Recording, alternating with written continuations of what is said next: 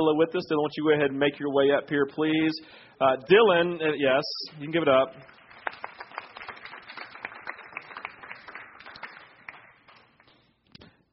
Yeah, Dylan, a lot of those of you who are new at Vintage, or from your guest, welcome to Vintage 242. We are a church who we believe in missions. We believe in missions locally.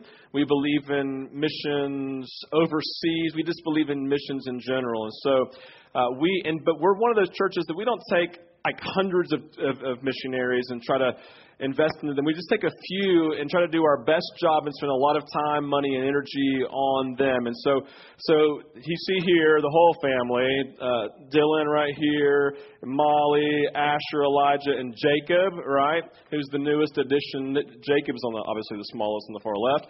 He's the newest addition since they were here last. And so they are serving in Bangalore, India, southern part of India, right? So this is India, they're like right here, and it's in the middle, okay, at the bottom, all right? And they've been there now for about, I was going to say 8, but it's been 7 years. I'll just listen to you. I've been there for 7 years and serving India, serving alongside different ministries while they've been there. And now they're doing this thing called Daughters of Hope. Daughters of Hope. And Daughters of Hope, I wrote down, they're doing vocational training. They are taking the marginalized, the oppressed, the forgotten, specifically focusing on women who honestly are very, I don't know what's the word I'm looking for there. I put it here. I didn't put it there. But just very susceptible. That's the word I was looking for. Susceptible. Better say susceptible. Thank you. I couldn't say that word very well. They're susceptible to specifically trafficking, to the slave trade. And so they've come and they've given themselves as a ministry, coming to Daughters of Hope, teaching these women a trade, teaching them textiles, giving them a job, paying them a fair wage. And it's just been phenomenal, obviously, and all in doing that in the name of Jesus and the gospel and sharing Jesus in the whole context. And so I want you to hear me say as they come up here today that we are 100% behind Dylan. We're 100% behind what they're doing. We're 100% behind Daughters of Hope. We believe in this ministry. But I do want to say, as I said in the first service, that there is no Superman cape on Dylan, right? And what I mean by that, if you grew up in church at all, you know there were like the regular people in church, and then there were like the pastors or the priests or the rectors, whatever you called them in your tradition. And then you had like the missionaries. And the missionaries were the only ones who were allowed to wear jeans to church, right? They could do whatever they wanted to do because they were missionaries, right? And they would come and they could say whatever they wanted to say. Missionaries had this special treatment, right? I was like, oh my gosh. And everybody's like, it's the missionary family, right? And they were always so much more holy and so much better. And I'll just say this. I love Dylan and Molly, but they're not better, right? And what I mean by that is simply this. I was going to say Dolly and Dylan. Dylan and Molly are like when James says Elijah was a man just like us who prayed that it would not rain. And it didn't rain. He prayed that it would rain, and it did. And the whole point that James was making was saying, listen, Elijah was just a human being. He was not any better than any of us or any more holy or any more special. He was just someone who had a unique calling on his life. And James was saying, and so do you. And so when Dylan's here today, I mean, we love him. We think he's doing great. We want to cheer for him and clap. We want to believe great things. But I want you just to recognize he's talking and telling these stories about the calling and the things that God's doing in them, the things that God is doing through them. I don't want you to go, oh, it's the missionary. I want you to think, oh, it's my brother. And if he has a calling, then I wonder what mine is. We want to come alongside and support. And yes, it's a unique and special calling in India, and we want to come alongside and support. But instead of today putting him on a pedestal, just saddle up next to him as a brother, coming alongside and saying, as you serve God, so do we. Was that cool with you guys? All right. So with that, I want to talk about Daughters of Hope a little bit. I want to talk about what they're doing. So Dylan, why don't you just kind of start just by talking about how are you guys doing? What's going on? I would love, we didn't do it at 11 o'clock or 9 o'clock, but I would love you to even talk about, because Cy and Lane, if you don't know, Cy and Lane, who are part of Vintage, have been from the beginning. We just commissioned them back in December to go to India. This is Cy's boss. Okay, and so there's that level of connection obviously in their communities too. But the point is, like, this is the ministry that they're partnered with right here. Here's some of the women. So just kind of talk about what's going on in your family. I would love you just to tell them how Cy and Lane are doing, and we can go from there. Well, it's great to be here this morning, and Vintage is very much a home community for us. I regret that my wife and kids couldn't be here this time. They're in Arkansas right now with the grandparents. They are in the States, but they couldn't be here this time. But it's even along the lines of what you were saying. For us, the process in India has not been. It's been a literally day to day, just following God's call. Our initial time in India, we never thought that we would be there even 7 years. We never thought we'd have kids there. We never thought we'd raise our kids there. Now I have 3 little white Indian boys with Indian accents that come back, and I have to translate for them for grandparents. What are they saying? I can't understand. So, but it was one step at a time, and we initially would tell our parents, we'll come back to the States probably when we have kids. Well, that didn't happen. Well, probably when they go into school, we'll move back. At this point, we just say, we're not sure when we're coming back. Because it's not been it almost would have been intimidating for us to think, be in India 7 years and raise your family. But we just took it one step at a time, and it's our joy. It's our deepest joy to be there. And we just feel privileged to be a part of it. And this year has been amazing. Like you said, we've had a new baby born, Jacob. He's 8 months old now, so he's come back, first time back in the States and meeting grandparents, and that's been wonderful. Daughters of Hope, this past year and a half since I've been here, we came back in 2012, last time we were here at Vintage. A lot's happened since then. The Lord has been blessing us, even from the business side, and we've had more ladies we've been able to hire. In fact, the day before we left to come here, we just hired 5 new ladies, and we've been able to continue just to expand our reach for the gospel through this. So, like Steve said, Daughters of Hope is a business, and we train and employ a very poor, oppressed, marginalized women that are really needing more than anything some form of income to provide for their families. So we've seen. The stories that we have within Daughters of Hope are just amazing. I mean, it's a Christian community, and those that come in primarily from a Hindu background, we've just seen such amazing stories. I'll just share the story of Lakshmi Devi. We had talked about it. What's their name real slow? Lakshmi Devi. I'm going to say Lakshmi Devi. There you go. Get a picture of her from the first service, since you brought her up. We were able to get a picture for this service. She's one that just came on the past 3-4 months, and when she came on, our Indian leadership staff, they were said, are you sure you want to hire her? I said, why? Because she is a very outspoken, anti-Christian Hindu woman. Okay, well, that's definitely something to consider on the resume, because we are very much a Christian company, and we focus on bringing Hindu ladies in. But generally, I would listen to that, and we have to be cautious about who's going to cause trouble for us. But Molly and I both really felt that God had a plan for Lakshmi Devi. She was very spunky, to say the least. She came in, she told us a story about how she had been trying to get onto a bus one day, trying to get a bus. She didn't have exact change, so the man kicked her off. He said, no, we don't have change, just get off. She waited for the bus to go all the way to the circuit and come back again. She climbed on the bus, dragged the guy off, pulled his pants down, and started beating him with a stick in the middle of the road. This is Lakshmi Devi. The people on the bus had to pull her off him. You're going to kill this guy. So she was very angry, very intense lady. She was drawn to Daughters of Hope because of her extreme poverty. She came into our community, and she immediately started to become interested in Jesus. We've had a lot of Hindu ladies that have become believers. And so we had a discipleship group, and she asked, can I join the discipleship group? I said, yeah, sure. She sat in the back, kind of taking it in. One day she said to us, my Hindu gods are doing nothing for me. They're only causing me trouble. I'll try this Jesus. So, okay, that's one way of thinking about it. But that's when she started to pray to Jesus. Her husband was, he can't walk. He's crippled. She started praying for her husband, and within that week, he was up walking in the house.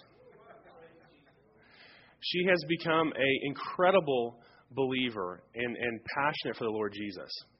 She had a Christian neighbor in her house that was terrified of her. And she's come to know the Lord, and she has become the shining light for the gospel in her neighborhood. She actually invited us, along with Cy and Lane and some of our Indian leadership, to her house. She said, I've taken down all my Hindu gods. I want you guys to pray for my house, consecrate it to the Lord. We were able to go over there and pray for her, meet her neighbor. She said, I was terrified of this lady. And now she's like a sister in Christ. Just amazing. And Lakshmi Devi has just joined us a few months ago. So it's just been really neat. And this is just one of so many stories, like even last time sharing just stories of visions of people seeing the Lord Jesus and coming to Him in visions and dreams, healings. It's been just amazing. So we just count ourselves just blessed to be a part of it. Cy and Lane have also joined this year. They have been such an amazing asset to our community. In fact, when we were going through the process of getting them to come over here, I don't think we fully realized how much of a need they would be filling until really the month before they were coming. Molly and I were like, get over here. We need you guys. It was so soon. So it was the timing was from the Lord.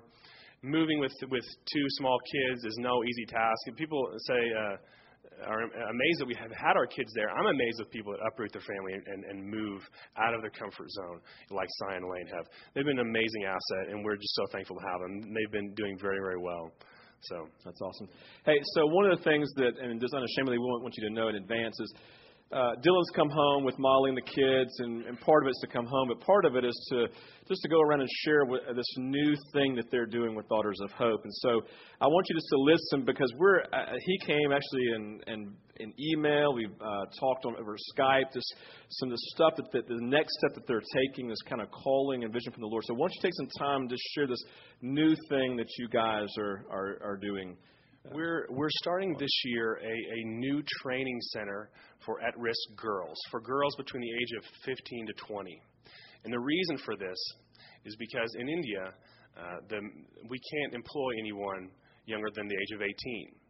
So we've had people in our community come approach us that run other children's homes or orphanages and say, I have this girl, she's aging out of the home, and we need to find something for her to do. And at 15 and 16 years, that is generally the time when that happens.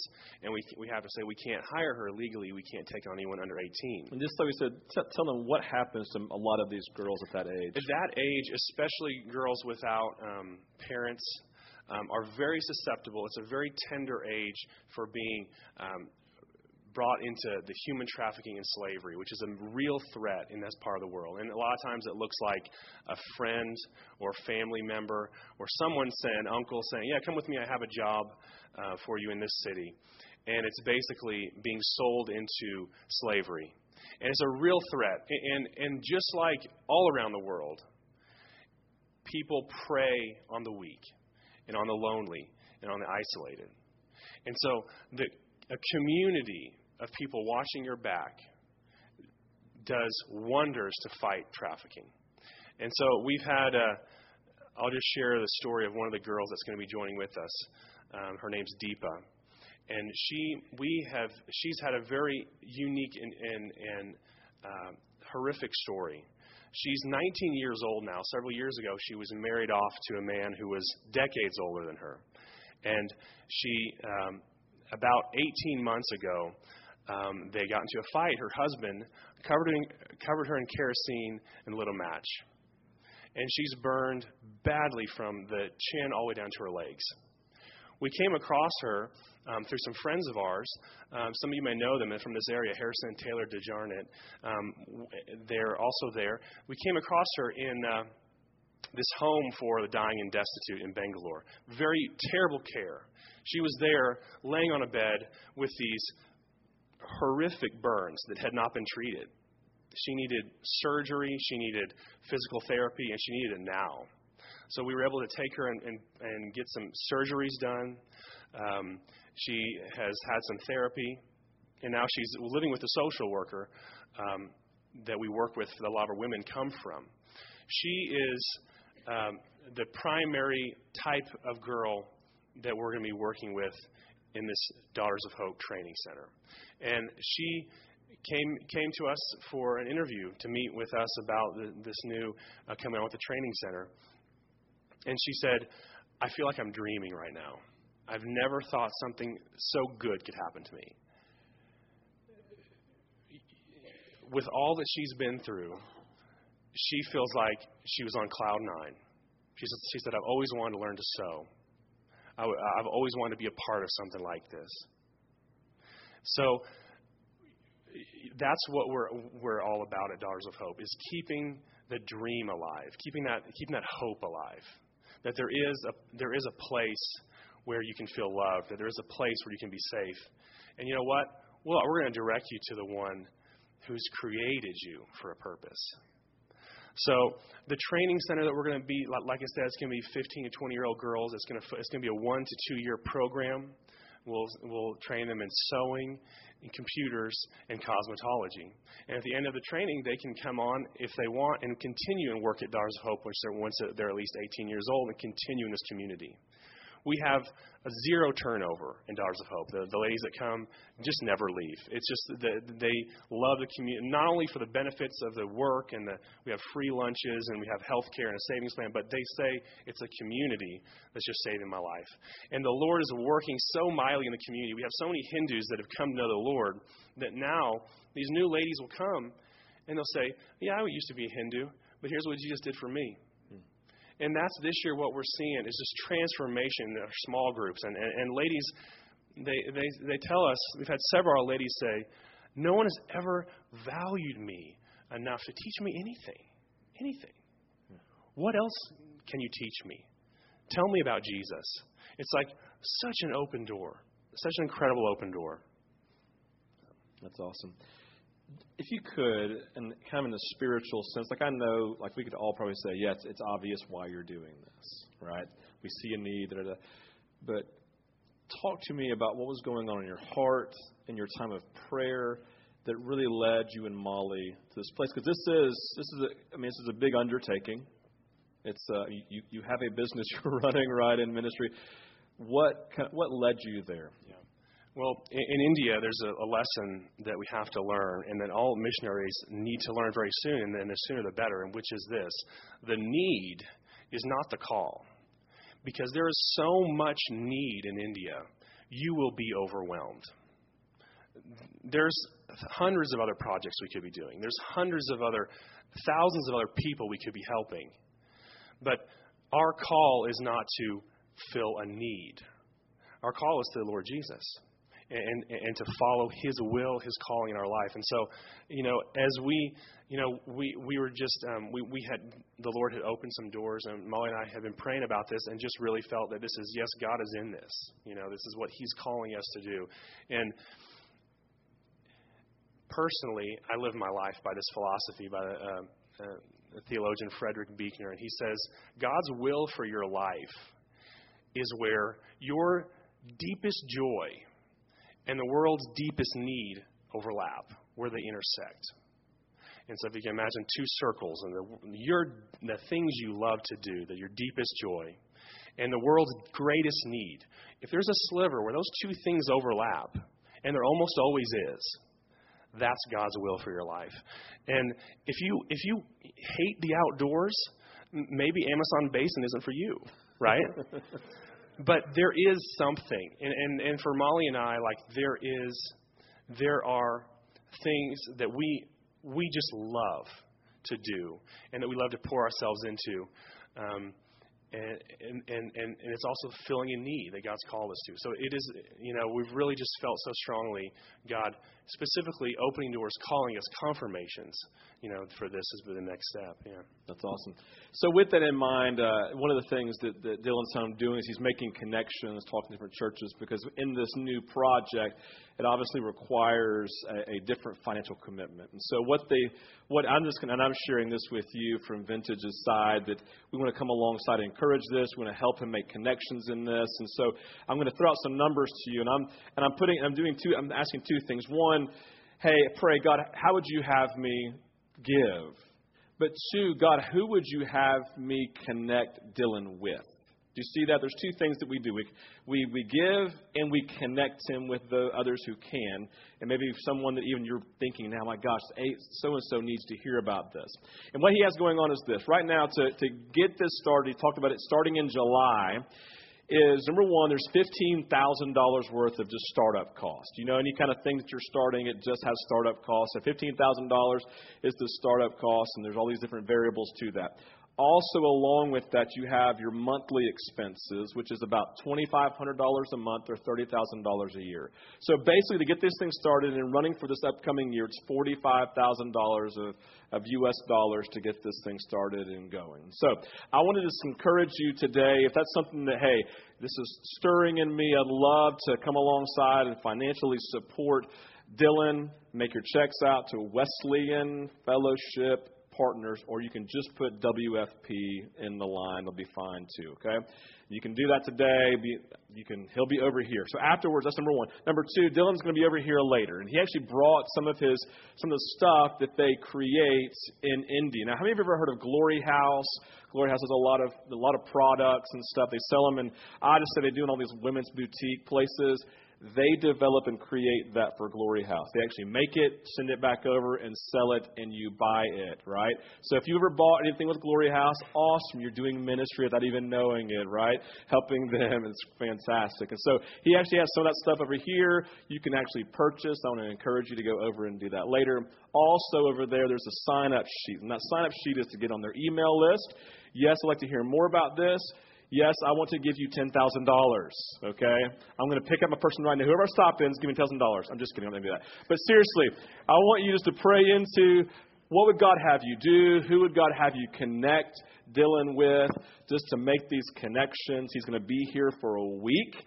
And most importantly, he would say this, continue to pray for them, continue to pray for the family, continue to pray for the ministry, and definitely continue to pray for all of these women, just the two we've seen today and all of the others, okay? All right, so with that, anything else that you would have for us that I've missed? All right, fantastic. Give it up for Dylan real quick. Thanks, man.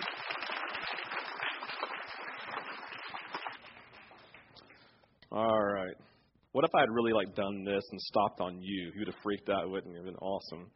You'd go, no, I don't have that money. All right. Let's dive in this morning. How many of you know Easter was last week? Yeah, all right, good job. Yeah, we celebrate that. So we don't have to think about Easter again until next year. I'm just kidding. Easter's every day, right? And we have a resurrected, victorious Lord Jesus who lives inside of you and me every day. So every day I wake up and go, Jesus, you kicked butt and you took names. Praise God. I mean, literally. Awesome. He won the victory. And so when we come today and we come to church on Sundays and we just wake up every day, we wake up into the celebration of the resurrection, that this is still empty, and I'm pointing to the cross.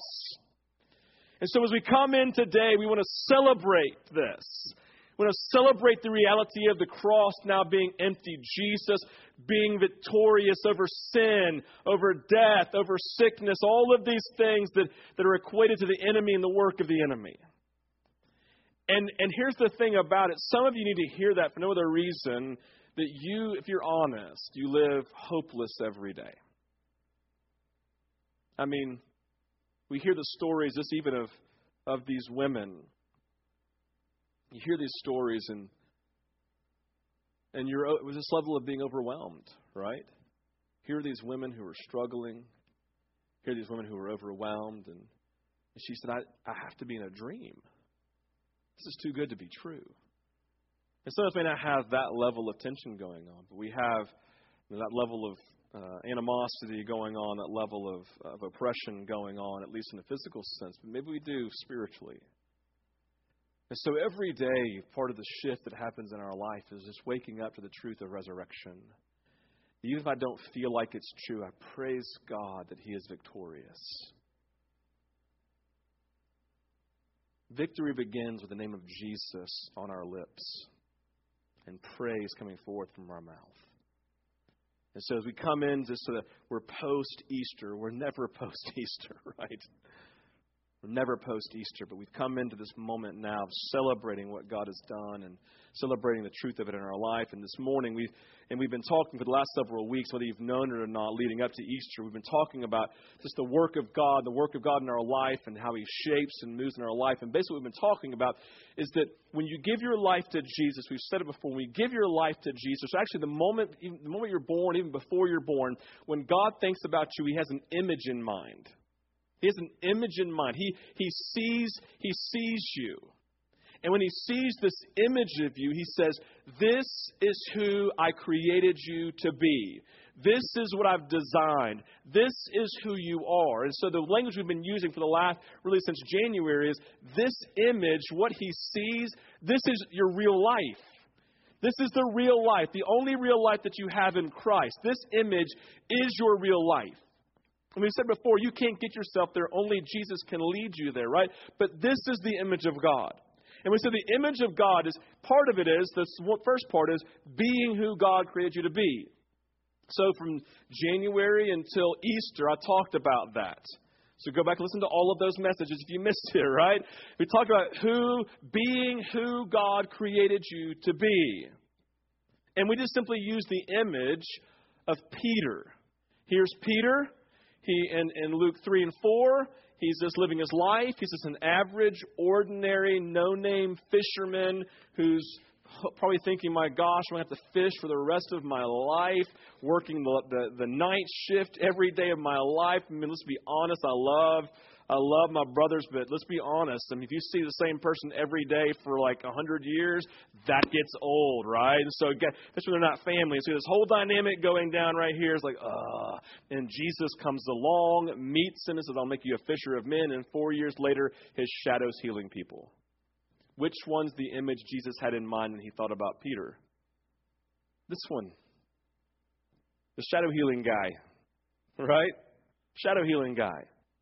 And I'm saying to each of you, you're living your life, there's an image that God's moving you towards. It's your real life, being who God created you to be. And then the next part of that is, we're moving into in the next upcoming weeks and months, is now doing what God has called you to do. Doing what God's called you to do. So the idea of being a Christian and moving into this image of God that He has for us is really simple. It's being who God created us to be and doing what God has called us to do. So let's look at Ephesians chapter 2, and we're going to read verses 1 through 10 and begin to get to see a picture of this, okay? So starting in verse 1, have your Bibles, you can turn there. You can turn your iPads, your iPhones, whatever your Bible app, whatever it may be. If you can click on screen, you can just close your eyes and listen, ever how you learn best. Just so you know, if you talk to me, I'll probably forget. I'm a visual learner. So if you want me to learn anything or know anything, write me an email, okay? Or send me a note, because I'm a visual learner, so that's why I read. As for you, so you here represents those who are listening or listening to the reading of Paul's letter at the church in Ephesus. You know, they would bring it in. A reader would get up. They'd sit in front of the church, and he would just read. He or she would just read the letter from Paul, right? So they're sitting in a group like this. It says, as for you, and he's talking to all of those people, but also every person who would then read or hear the message afterwards, who are followers of Jesus, a.k.a. the church, a.k.a. you. As for you and me, we were dead in our transgressions and sins, in which you used to live when you followed the ways of the world and of the ruler of the kingdom of the air, the Spirit, who is now at work in those who are disobedient. All of us also lived among them at one time, gratifying the cravings of our flesh and following its desires and thoughts like the rest. We were by nature deserving of wrath. Press pause.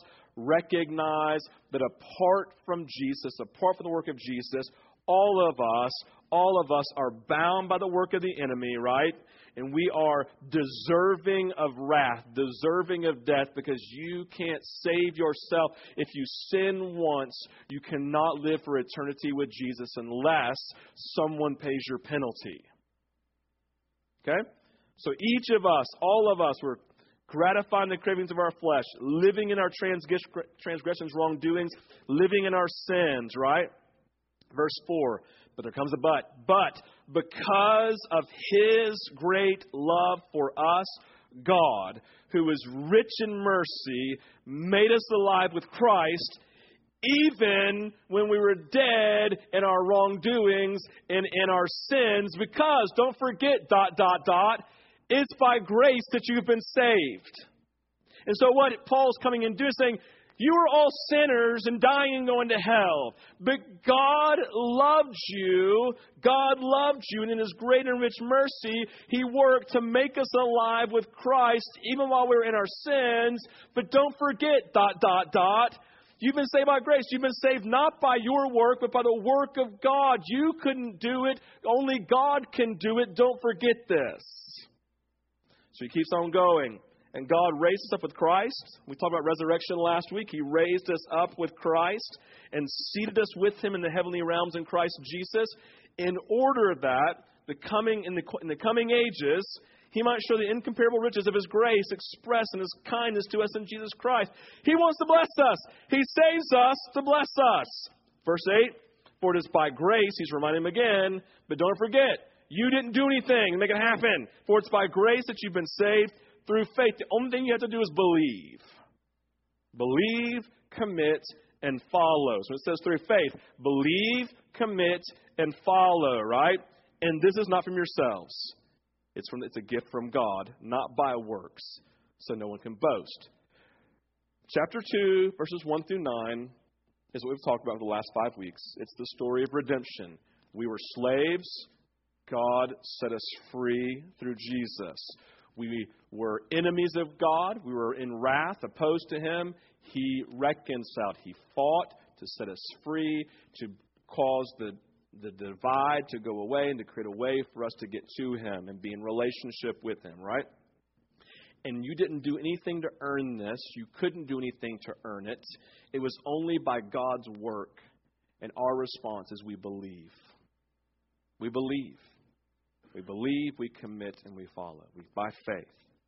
And then He comes down. This is the being part. This is who you are. This is what God's done for you. This is the story of Easter. You've been raised up. Now, you've been raised to new life. Resurrection's happened. Verse 10. For we are God's handiwork, created in Christ Jesus. Some of your Bibles say God's workmanship. We are God's handiwork, created in Christ Jesus to do good works, which God prepared in advance for us to do. Do you see the nature He's getting at? God's done this work. Now that He's done this, recognize we are God's handiwork, created in Christ Jesus, to do. Doing what God has called you to do. There are works that God has called each of us to do, right? That He has prepared before we were even born in advance that you would do. There is something that Craig is called to do, that he's called to do, that I cannot do because it was not prepared in advance for me to do, but for Craig. We have these things, right? We've been saved. He comes in. He has works for us to do. So in this beauty, I want you to see three things. I want you to see three things from this chapter. From this one verse. I'm going to go through them pretty quickly. Number one, for we are God's handiwork. For we are God's handiwork. Now, this is a description that Paul uses. He's describing us. He's describing God's children, and I do not want you to miss it because it is beautiful, it's overwhelming, and it's powerful. Because the Greek word here for handiwork is poema. Poema. Everybody say poema. Poema, right? And it's where we get the word poem. We are God's handiwork. We are God's poema, right? Poema is something that's designed by an artisan, which the language we use is an artist or an artiste, right? We have this nature here that poema, poem, something designed by an artisan or an artist. And it's kind of, and poema represents anything that is created at the hands of an artist. And it could be a statue, it could be a poem like I said, it could be a song, it could be any piece of architecture, whatever, right?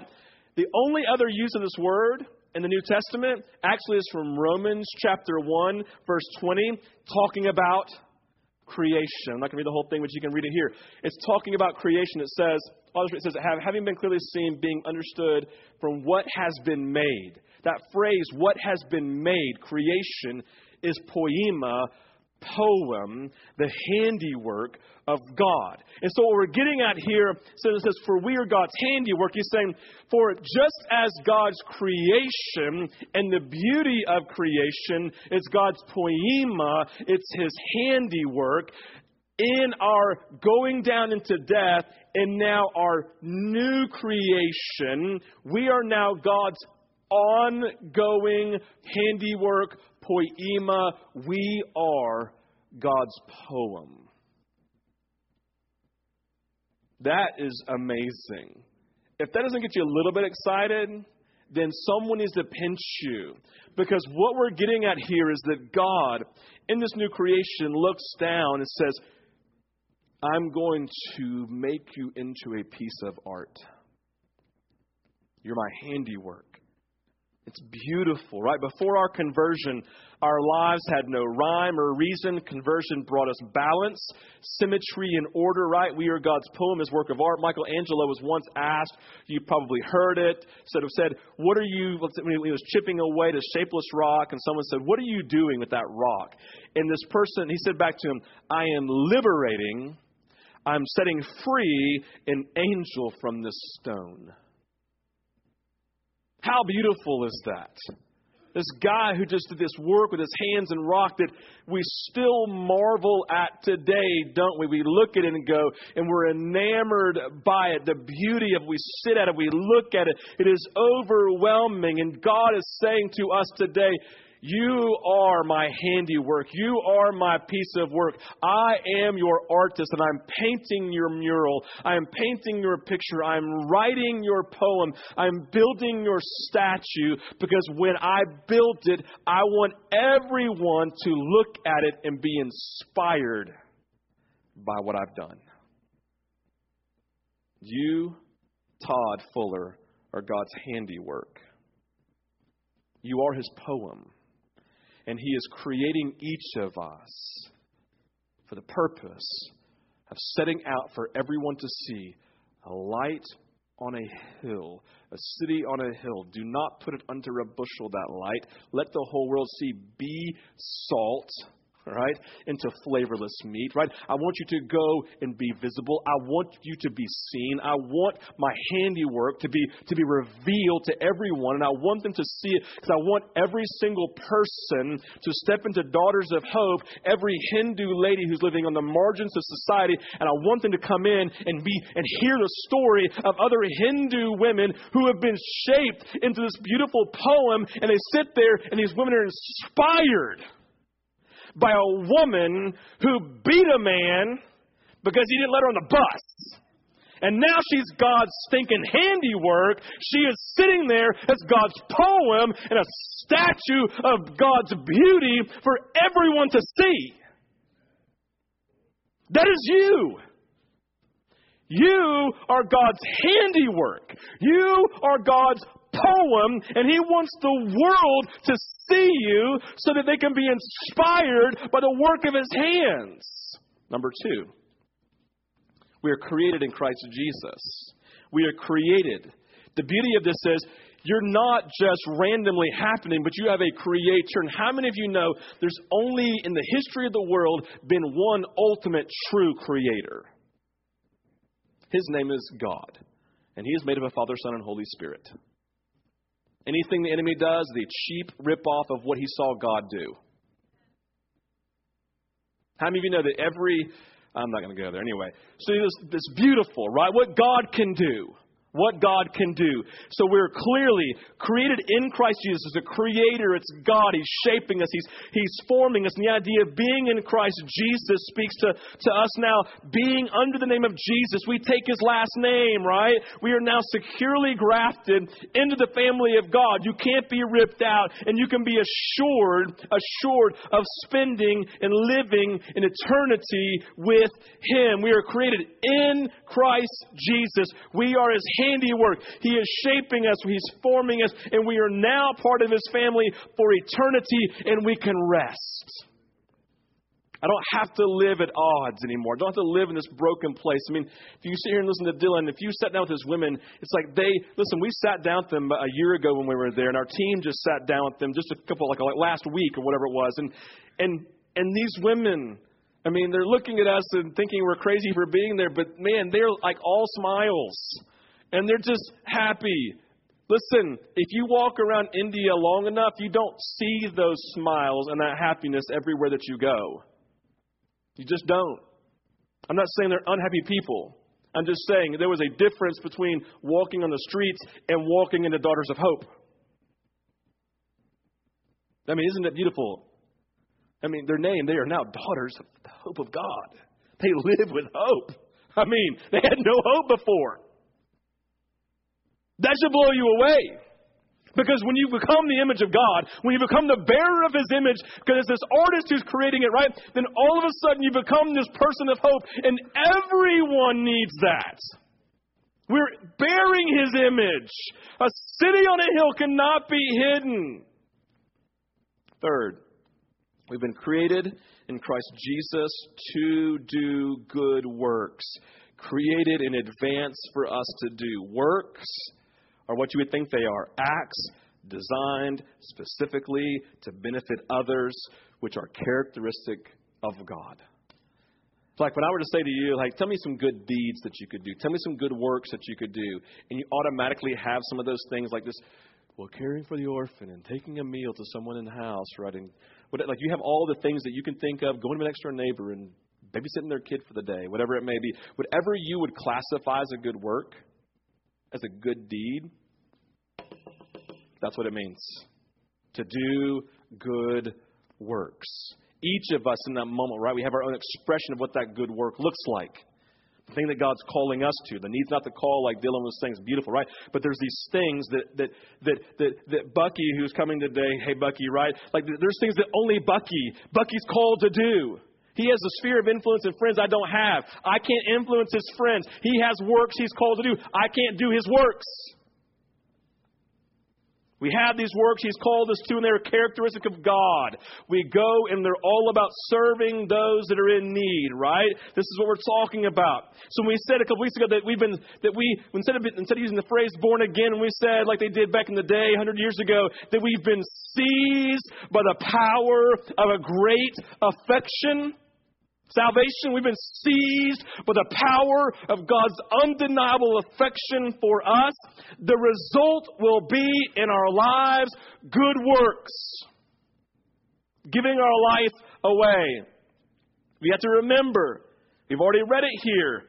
Paul was great to tell us in chapter 1, in verse 4 and down in verse 9, or in verse 8 and 9, saying it several times. Listen, salvation does not depend on what you did. Does not depend on works.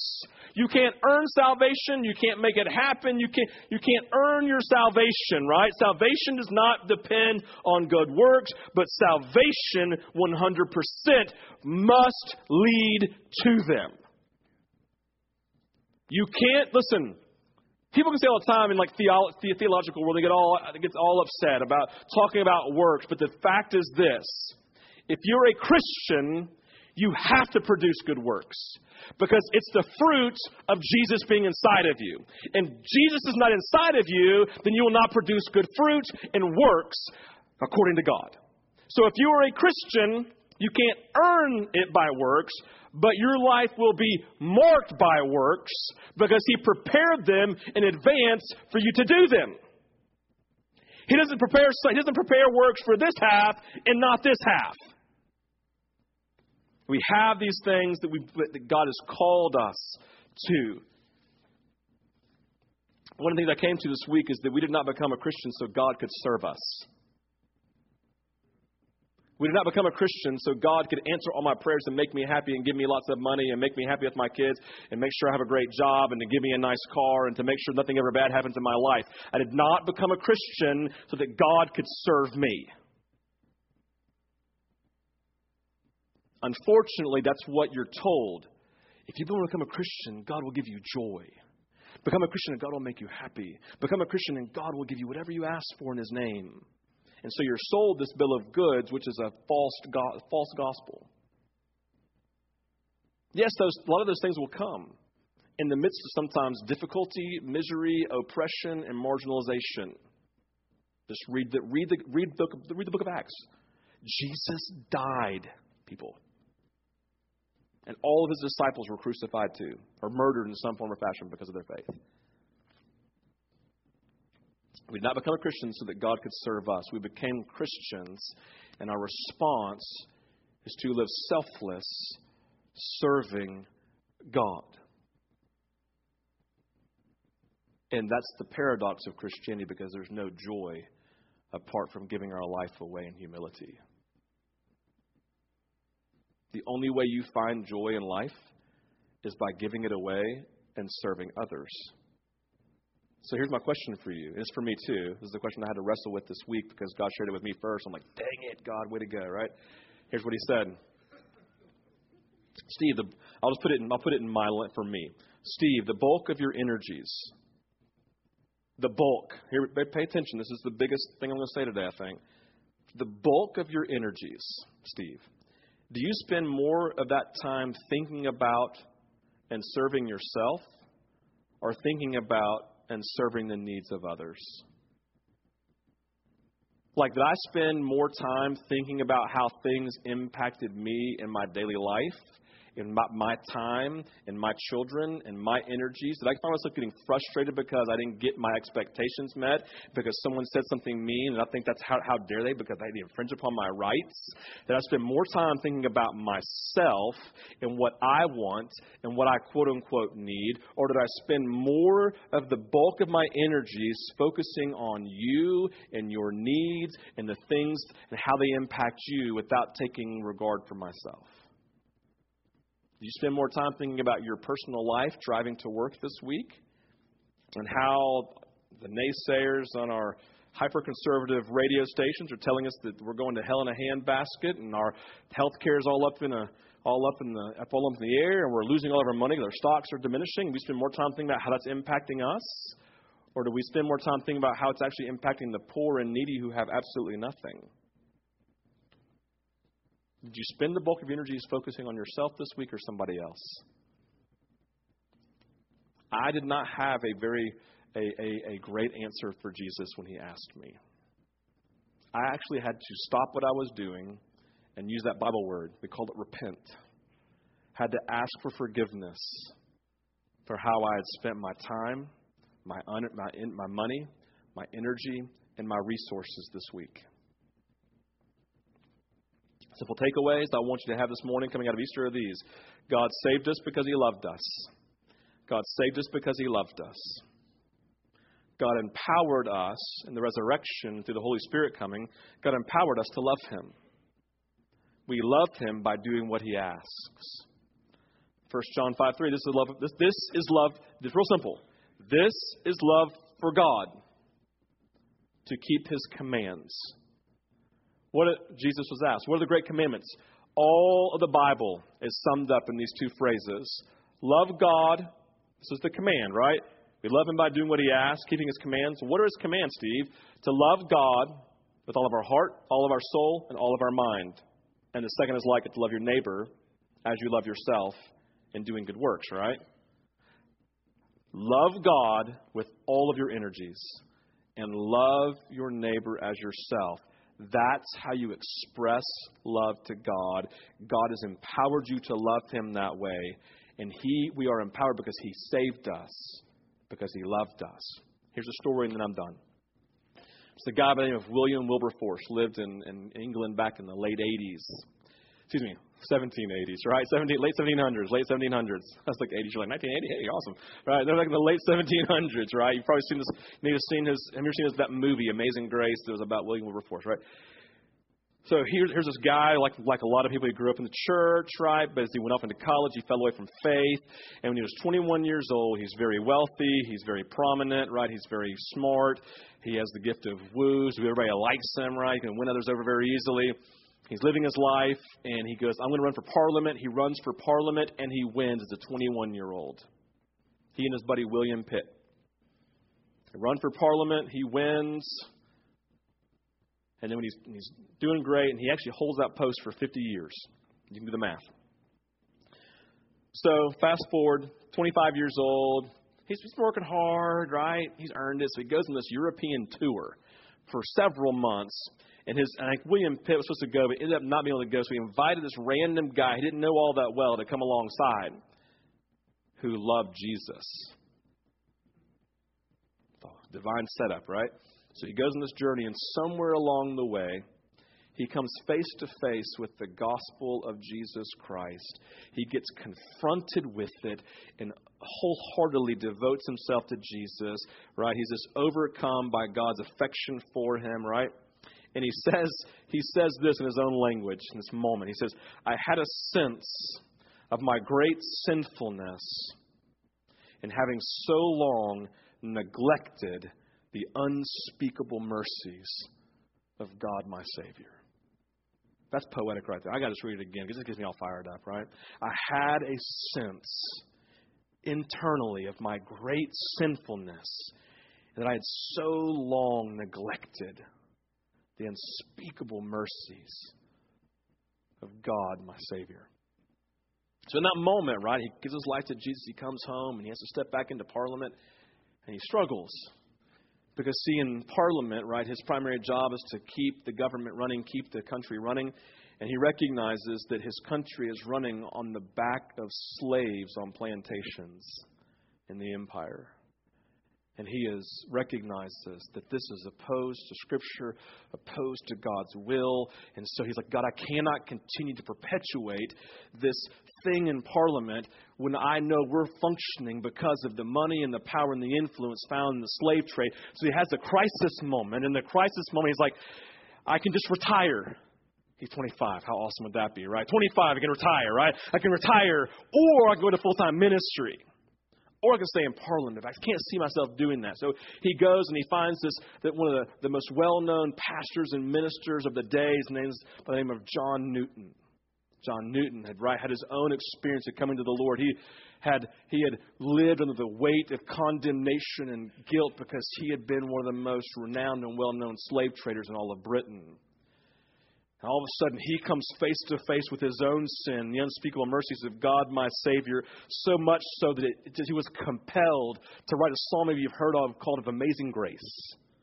How sweet the sound that saved a wretch, a slave trader like myself. And John Newton sits down with William Wilberforce and having his own understanding of God's grace and God's salvation and God's joy and love inside of him. Amazing grace, how sweet it is, right? And he has this great moment. He sits down and Williams is sharing his tension, sharing his crossroad, sharing his struggle. And John just looks at him and says these words that define the movement forward. It is hoped and believed that God has raised you up for the hope of the nations. It is hoped and believed that God has raised you up for the hope of the nations. And all of a sudden, the need became the call. He says, I'm going to devote my life to ending the slave trade in Great Britain.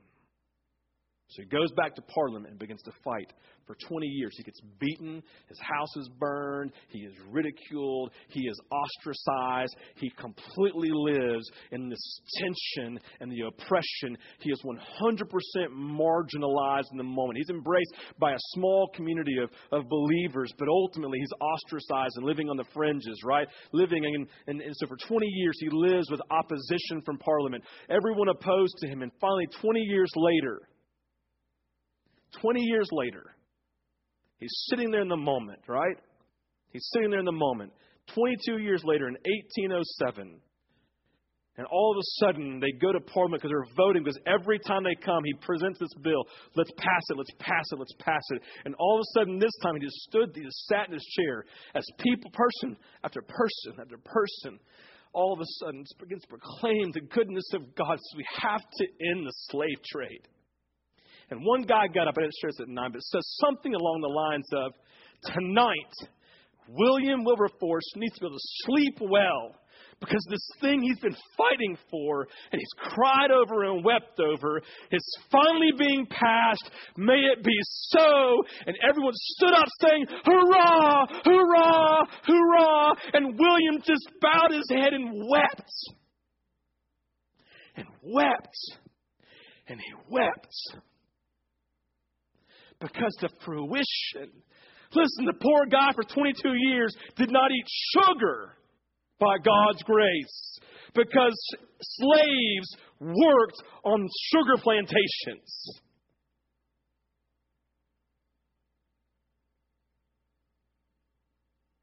(1833), 3 days before he died, he hears from the House of Commons that a law had been passed emancipating and setting free every slave from the British Empire. Elijah and William Wilberforce was a human being just like you, who said, not on my watch.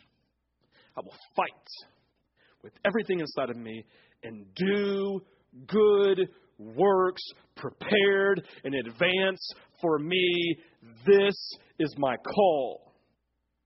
And friends, I want you to hear me say this morning, before you were even conceived, God prepared in advance good works for you to do so that he could say, here is my handiwork, created in me as part of my family, and I've put William Wilberforce's and those like them on display for the world to see. And my friends, that's what we heard from Dylan this morning, and those are the stories that he wants to tell through you, because there are works that only you can do, that I can't do, I was never meant to do, because God preordained in his sovereign will for you to do.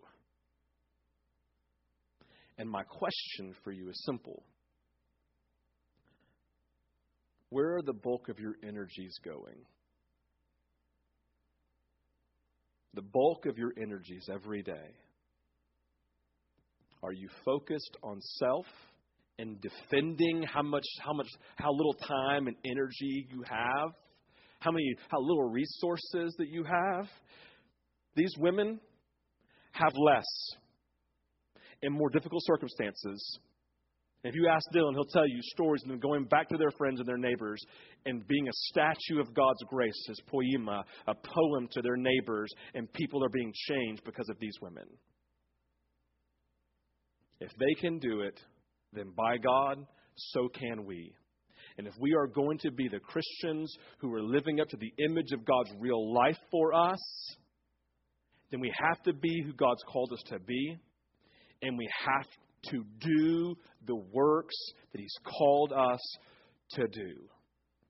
And it only happens when we die to self and we come alongside and say, only what you have, I live submitted to you. I will love you with all of my heart, soul, and mind. And I will love my neighbors. Let's pray.